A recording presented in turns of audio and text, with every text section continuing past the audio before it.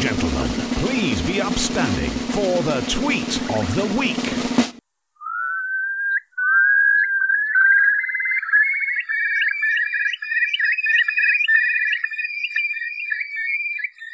Tweet of this week is the curlew, and I have to admit it is one of the reasons I moved to the Isle of Man.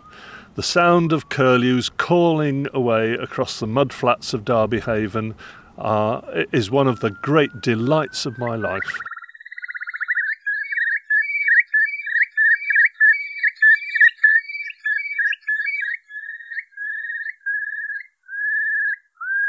They are terrific birds.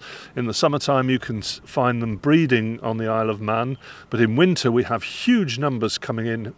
I say huge numbers, we have large numbers coming in from other parts of the world, and anything up to 300 roost every day on the high tide on the Derby Haven breakwater. So I have the sound and the sights of curlew.